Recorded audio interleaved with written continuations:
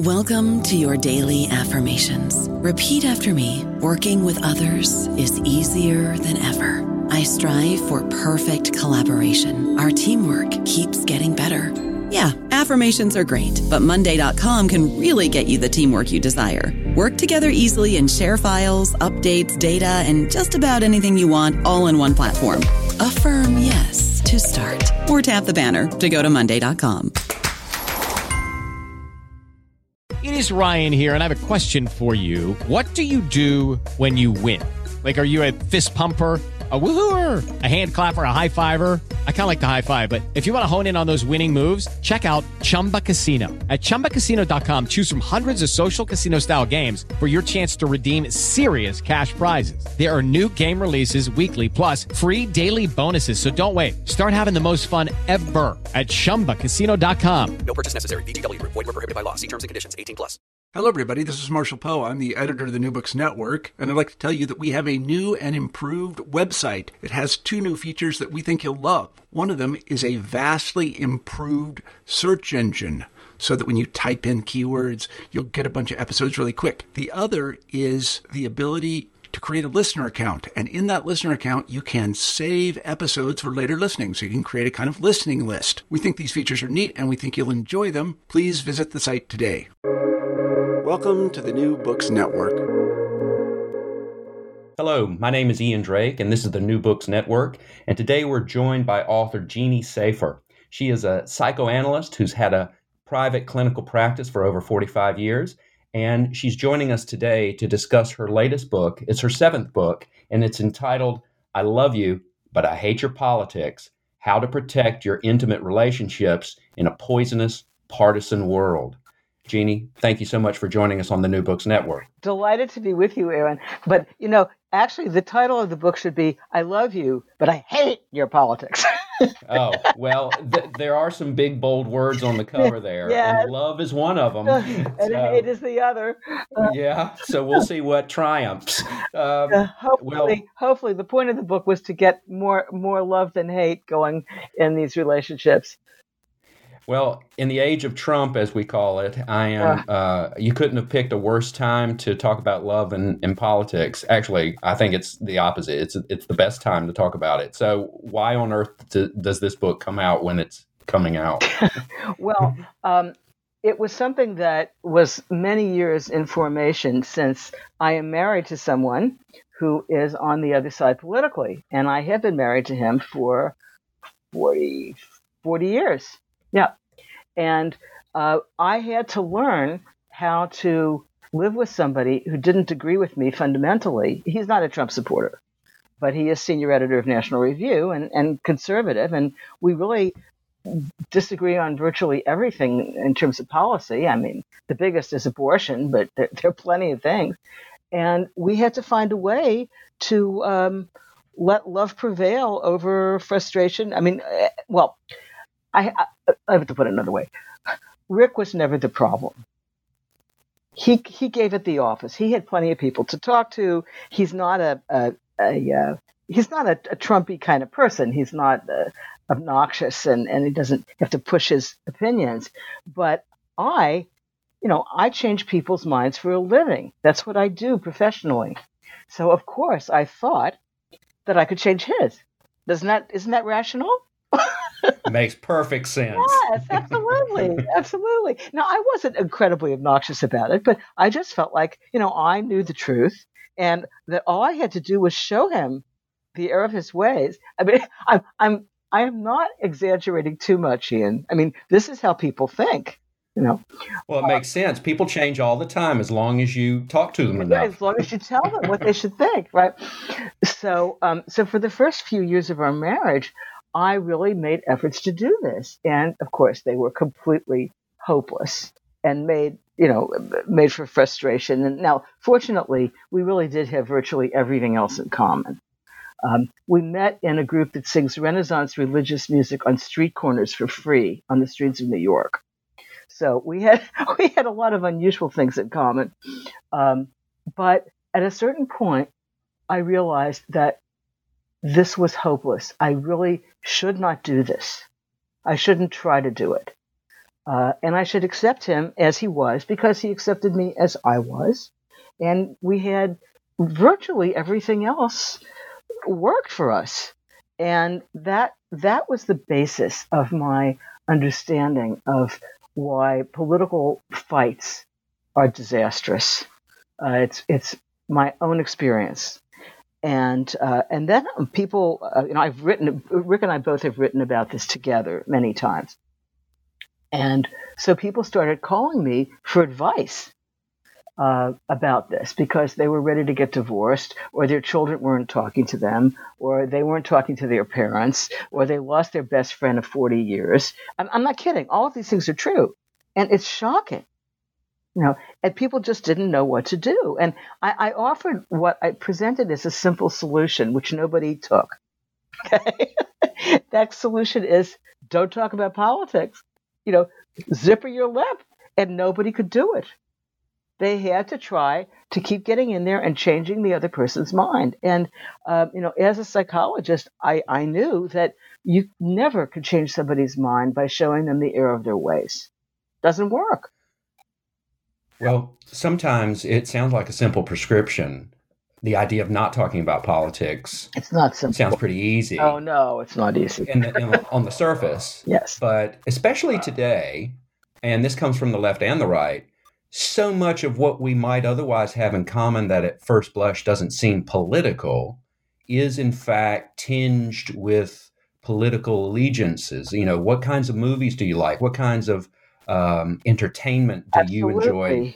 And so in some ways, even the most dedicated person who wants love to triumph is put in a difficult spot by trying to somehow avoid politics. Oh, absolutely. Because politics has also become very central to our identity in a way that it didn't used to be. My parents were of different political parties. I never heard them have a political fight. But now, because I think in a way, politics has, to some degree, taken the role of religion, taken over that role in identity. And a lot of people, you probably haven't gone on a dating app recently, but let me tell you that on these things, the first thing that people write is what their political affiliation is. They don't put down their religion, and they won't even consider calling anybody or making a date with anybody who doesn't agree with them. So we're all in these kind of pods, of agreement. And I think this makes it a lot harder to ever find any kind of way to have a decent conversation with somebody on the other side that doesn't turn into a fight. Because that's one of the things that's very important in this book, that I'm not saying you should never talk about politics. I'm saying that you have to learn, if you're talking to somebody who's on the other side, you have to learn ways to do that so it doesn't devolve into a screaming match. And there are ways to do that, but it takes self-control and self-awareness and self-restraint, really. You can't start a conversation with, how could your side think such and such? It's not going to work.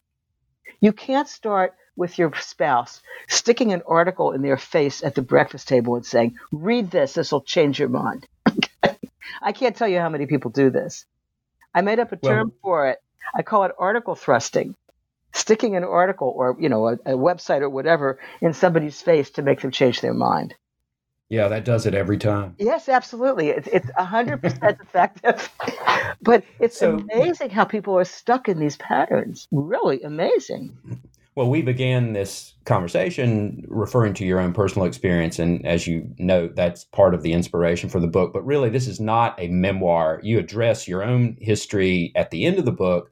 But really, this is a book about what I gather is really kind of your clinical experience in talking with people who, as you said, people contact you. Now, why was it that people were triggered to contact you in particular? You had written something that was published. I wrote a ton of things about this, and so did Rick. And we wrote things together for all kinds of publications.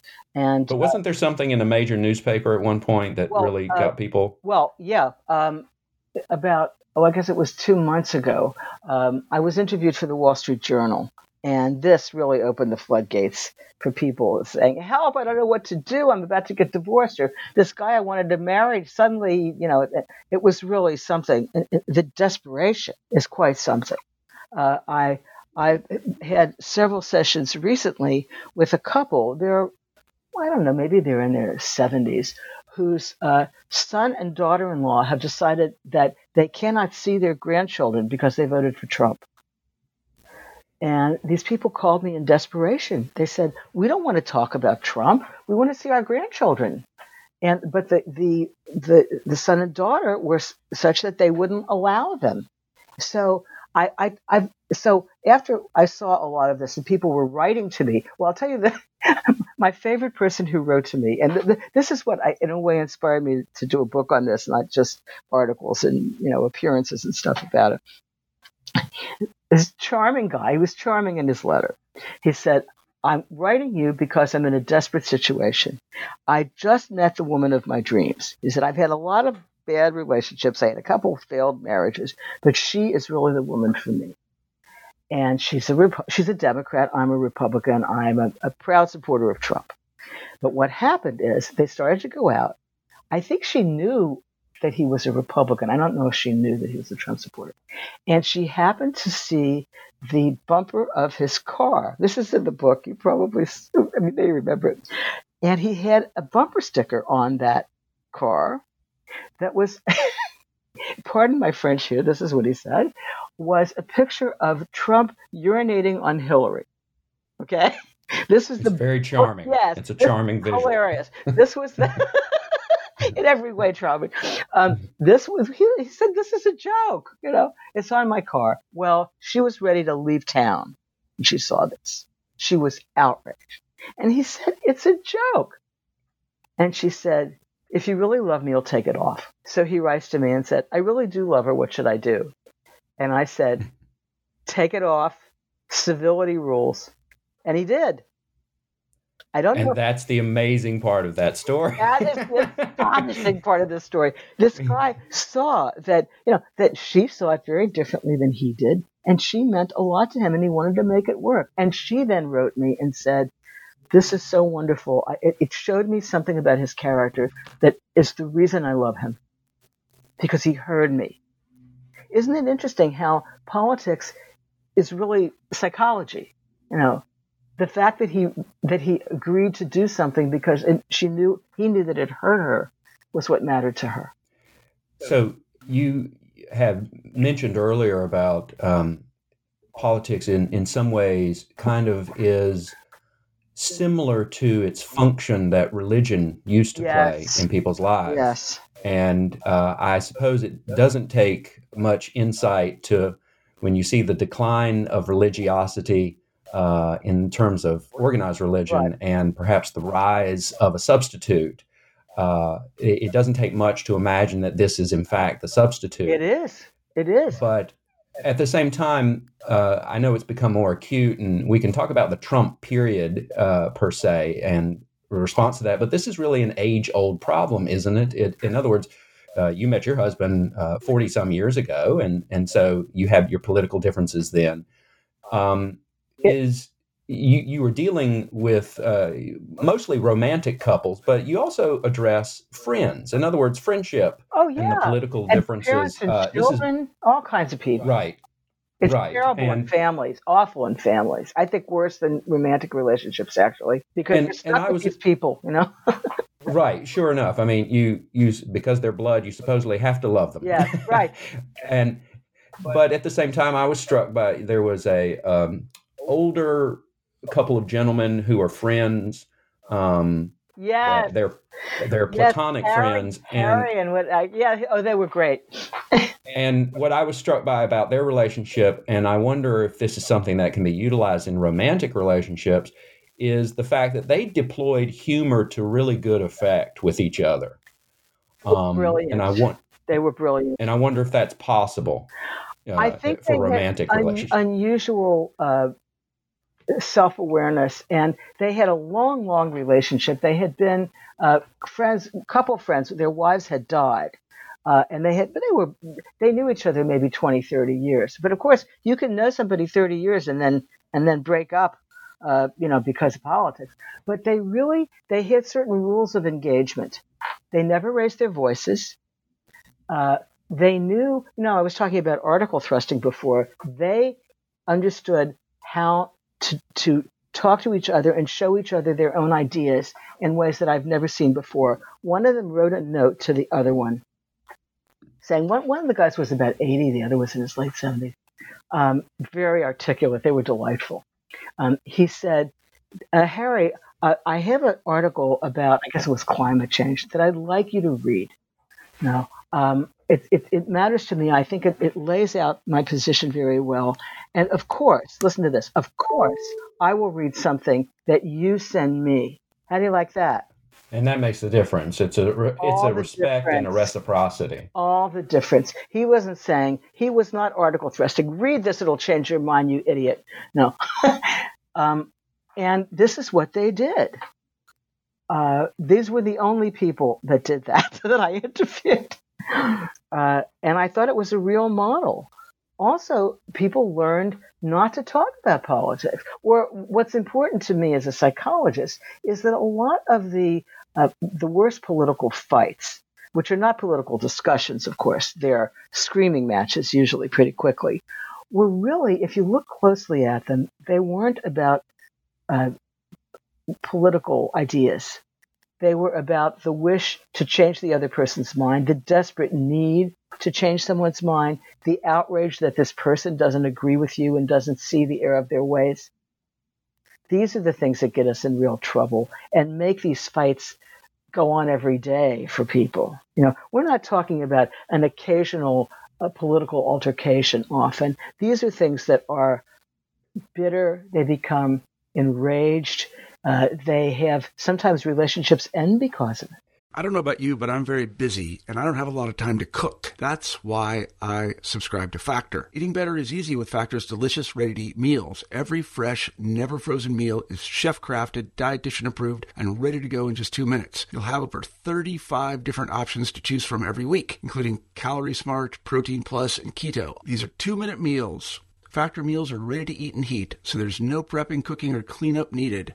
They're flexible for your schedule. Get as much or as little as you need by choosing your meals every week. Factor is the perfect solution if you're looking for fast, premium options with no cooking required. Sign up and save. We've done the math, and this is important. Factor is less expensive than takeout, and every meal is dietitian approved to be nutritious and delicious. Head to factormeals.com/NBN50 and use code NBN50 to get 50% off. That's code NBN50 at factormeals.com/NBN50 to get 50% off. Do you think, and I know Trump may be a special case at this point in time, but do you think that political differences between friends and romantic couples have increased in frequency over the years that you've been in practice? I think so. Trump brings out more of this than any other president has. I mean, look, I was around in 1968, and I know what it was like. I was in Chicago. In fact, I was at the University of Chicago, where things were going totally crazy about politics. But it wasn't all the time everybody. You know what I mean? And it ended with the war ending. You cannot avoid a political conversation in most social circles. You can't.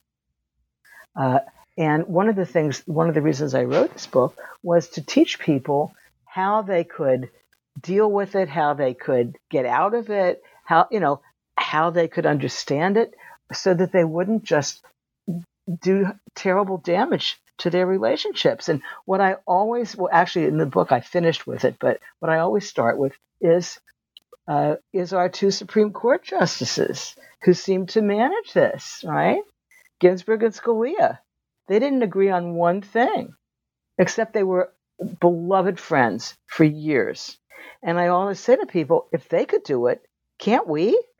Well, when I was asking that question about the increase in prevalence, I was thinking about years ago, about 30-some years ago now, at my undergraduate, Walter Cronkite came to speak, and he was talking about the rise of cable news, and he was lamenting that the big three, CBS, ABC, and NBC, we're losing out to these silos of cable news, and that people were only going to tune in to the news that they wanted to hear. Boy, was that prescient. It at the time, though, I remember dismissing it. I thought, well, more variety is actually going to be helpful. People can inform themselves through the left-wing view and the right-wing view. And I take pride in trying to do that myself. I read the New York Times and the Wall Street Journal, and I want to see the different perspectives. But I think you're right. He was prescient in a way that at the time I didn't realize. Of course, he wasn't thinking about the internet, and the internet does that in spades, I guess. And so, oh my, as you mentioned in the book, ever happened. I'm sorry, say that again. It's the worst thing that ever happened to political discussion, the internet. Because you can yell and scream and curse people out, and you can do it with impunity, you think, and you lose relationships. You end up unfriending your grandmother. That's what happens. Terrible. But go ahead. So this anonymity apparent anonymity that the web has provided, but it, as you note, is bleeding over into personal relationships beyond the web. Of course. That.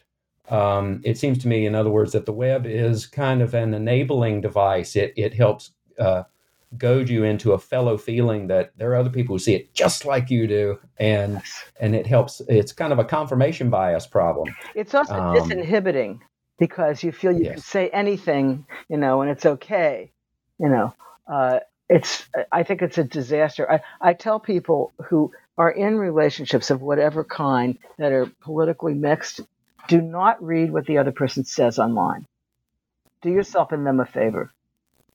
If you want to have a conversation, doing any writing, talk to them, but don't read what they have to say, because you'll have hateful answers and then they'll have hateful responses. And then you can lose your relationships. You really can. So let's go into the self-help part of this a little bit. Yes. What are your recommendations then for the various types of relationships people have, and ways to help ameliorate or respond to article pushers or the arguments that people habitually seem to fall into? Well, the first thing that I suggest to people is to realize that political conversations are very often not about politics. In fact, they're about trying to change someone's mind. That we can't stand it when somebody disagrees with us. And once you accept, and this is a big deal, this takes a lot of maturity and awareness. Once you accept that the other person's mind may change, but not because you change it. It's because they decide to change it. Once you realize that, you can start to have an actual political conversation rather than a mind-changing brawl, which doesn't work. Because one of the things that I say to people is you can't make a person change their mind politically any more than you can make somebody love you who doesn't love you, which is something that we all try to do, right? Certainly as adolescents. So that's my first piece of advice, is to recognize that you are not going to succeed if that's what you go in trying to do. And then there are a number of things that you can do in all sorts of relationships. And I have a whole list. I have 10 lists. It's called The Politics Doctor's, that's me, the Politics Doctor, her 10 proven ways to stop a political fight before it starts. So here they are. First, don't raise your voice. As soon as you raise your voice, people interpret it as shouting. End of rational conversation. These seem very simple, but if you think about them, they work. My second one. Friends, do not let friends drink and discuss politics. Drinking makes you raise your voice. and you had a particular example that was, oh my God, to me, it was rather unusual, probably even among couples. Yes, two lovely guys. I know both these men. They're really sweethearts, and they both voted for Trump. Okay, so it's not even that they were on different sides. They had some kind of fight. One of them thought Trump was just a wonderful person, and the other one thought he was a jerk, but he had good political ideas or plans. And they both had more than a couple of drinks, and they started yelling and screaming and running after each other. And at the end of this, a marble table was broken and a cell phone was smashed. Yeah, this is like Who's Afraid of Virginia Woolf? Oh my God! And to their credit, and these are lovely guys. To their credit, they decided never again.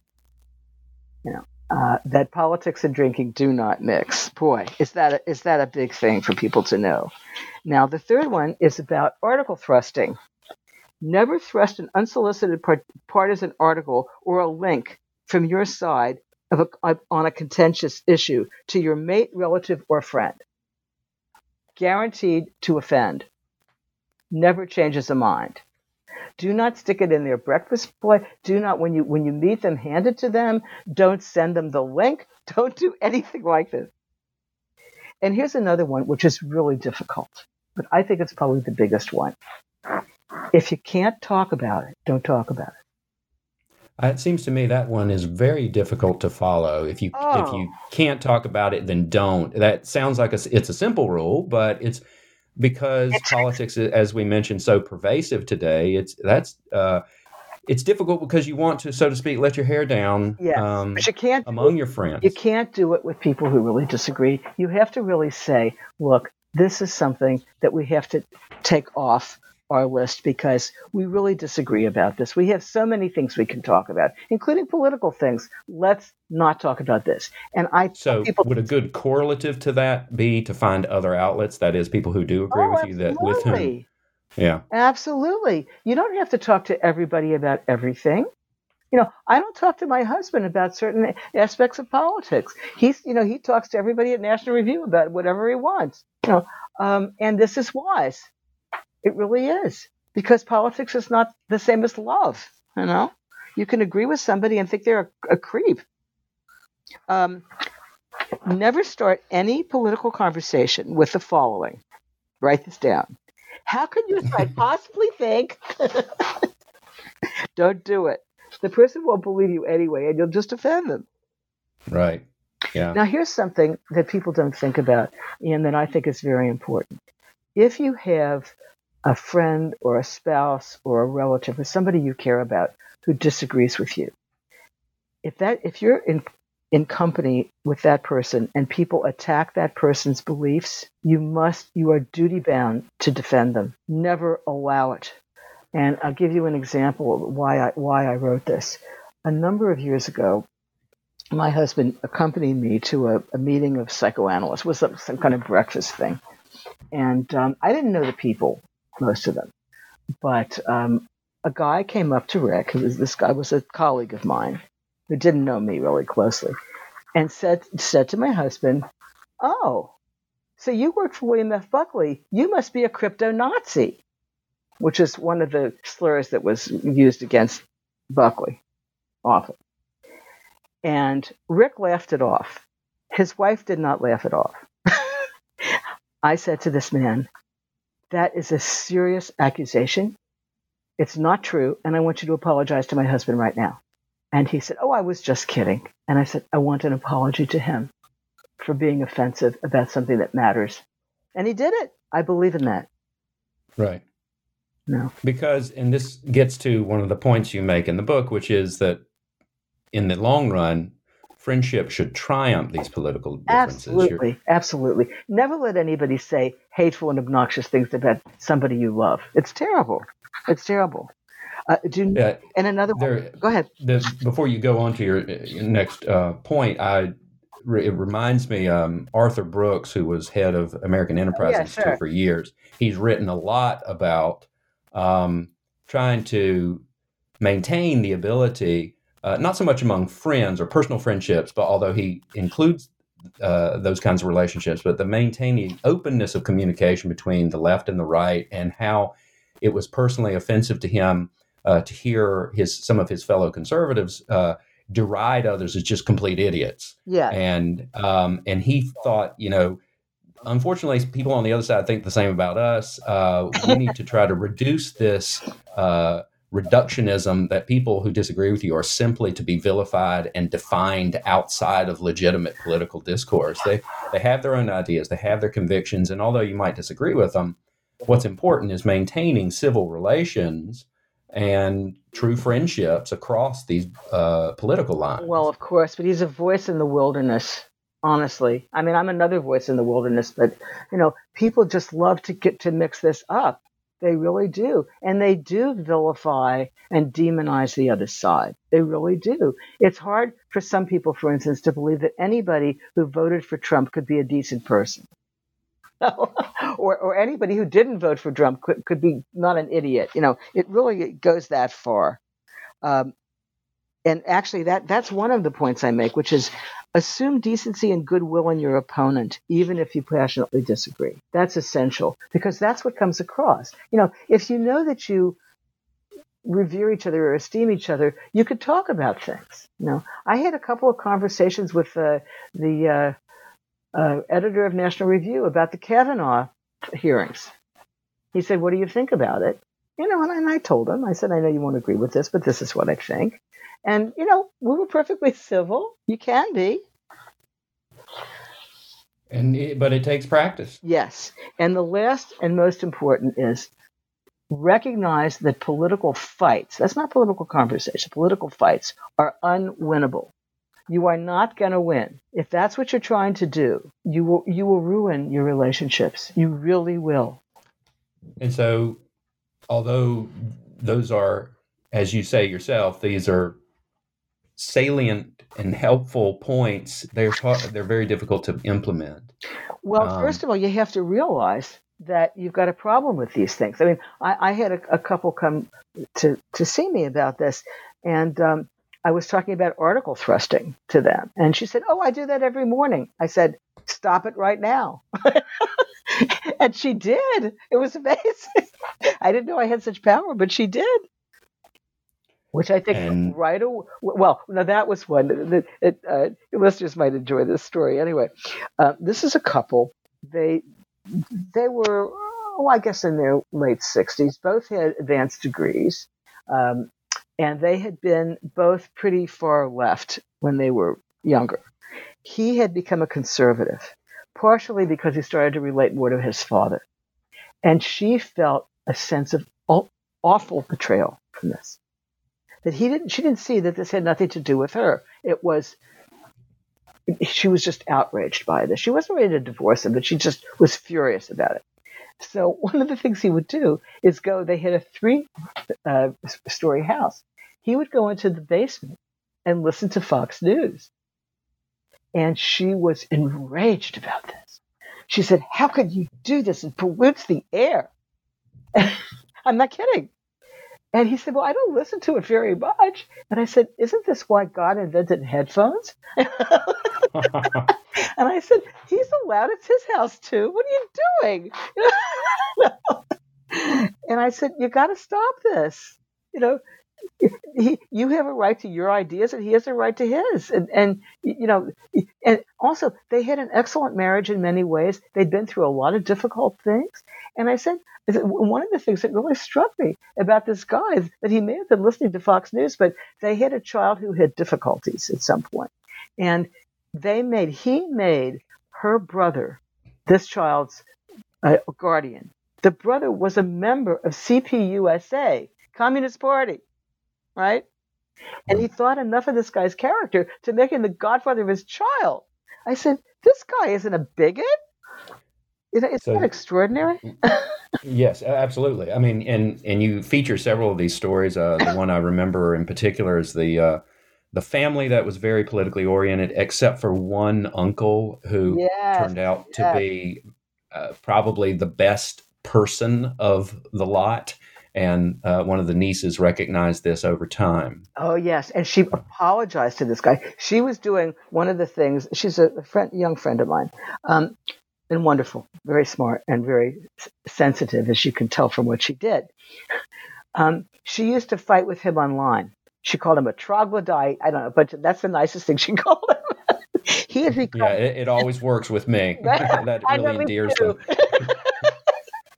Anyway, But the whole family was very left, except for him. He had become a religious Christian, and he moved to the South. And anyway, when her father died, he was the only one that helped her. He dropped everything, came, did everything with her, and to her enormous credit, she gave him a profound apology. She said, "You were the only one who showed up.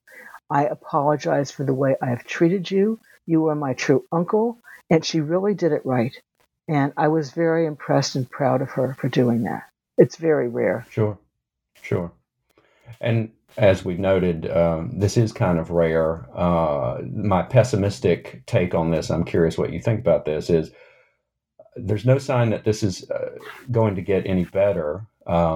Trump as a particular phenomenon may leave the scene. He may come back later, but just these political differences, it seems the infrastructure of American life is such that it's hard to change the trend because, God, as we've read for years, people are self-selecting in a variety of ways, not just where they get their news, but also where they live. Yes. If they do go to church, they sometimes go to what is known as a politically liberal versus a politically conservative church.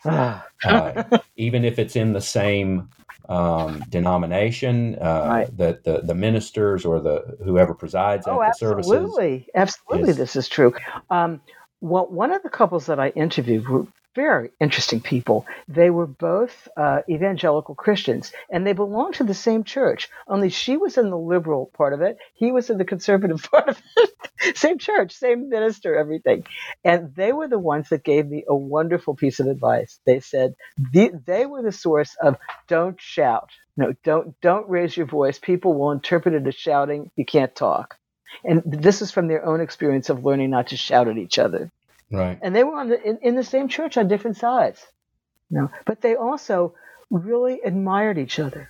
And one of the things she told me, there was a wonderful story, just the two of them. She said, "I admire him so much, and I think he's so thoughtful and such a good person that I actually have a soft spot in my heart for Republicans now." Now, I can't say I've gone that far. I certainly know plenty of Republicans and conservatives who were better friends to me in certain hours of need than people who agreed with me. It's and I talk about this at length in the book, about showing up as the most important moral virtue. Well, you call it the chemotherapy test. Yes, the chemotherapy test. This was actually a way of looking at something that my husband created. His idea was, and since we had both been through cancer, he said, when you are lying in bed getting chemotherapy, you do not ask the political affiliation of the person standing next to you getting you through it. That's the chemotherapy test, showing up. And I thought that was a wonderful way of saying it, because that's when you find out who your true friends are. And I have to tell you, some of them may not agree with you politically. Right. Yeah. So although we might have some pessimism based on larger societal or demographic trends, the self-selecting we talked about earlier, does the response that you've received where people are worried about their relationships and friendships give you a glimmer of hope? Yes, it does. And also, I had so many experiences because I've been kind of the liberal mascot of National Review for many years, 40 years, I guess. And the people at National Review were just magnificent to me when I was ill.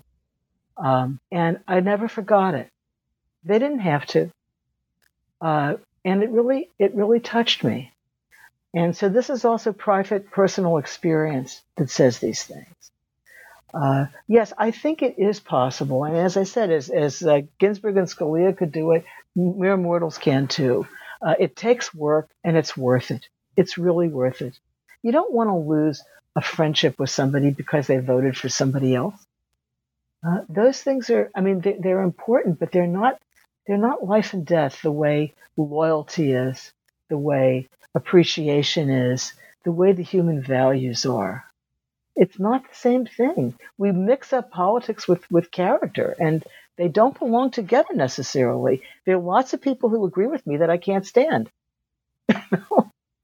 and lots of people who disagree with me that I love and esteem. And I think that's good. Well, let's try to end it on a happy note. The book is I Love You, but I Hate Your Politics. And we've been joined today by its author, Jeannie Safer.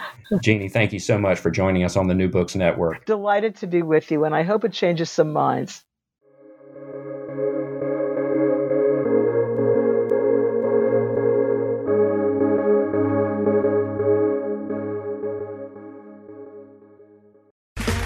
Okay, round two. Name something that's not boring. A laundry? Ooh, a book club. Computer solitaire, huh? Ah, oh, sorry, we were looking for Chumba Casino. That's right, ChumbaCasino.com has over 100 casino-style games. Join today and play for free for your chance to redeem some serious prizes. ChumbaCasino.com. No purchase necessary. Void where prohibited by law. 18+ terms and conditions apply. See website for details.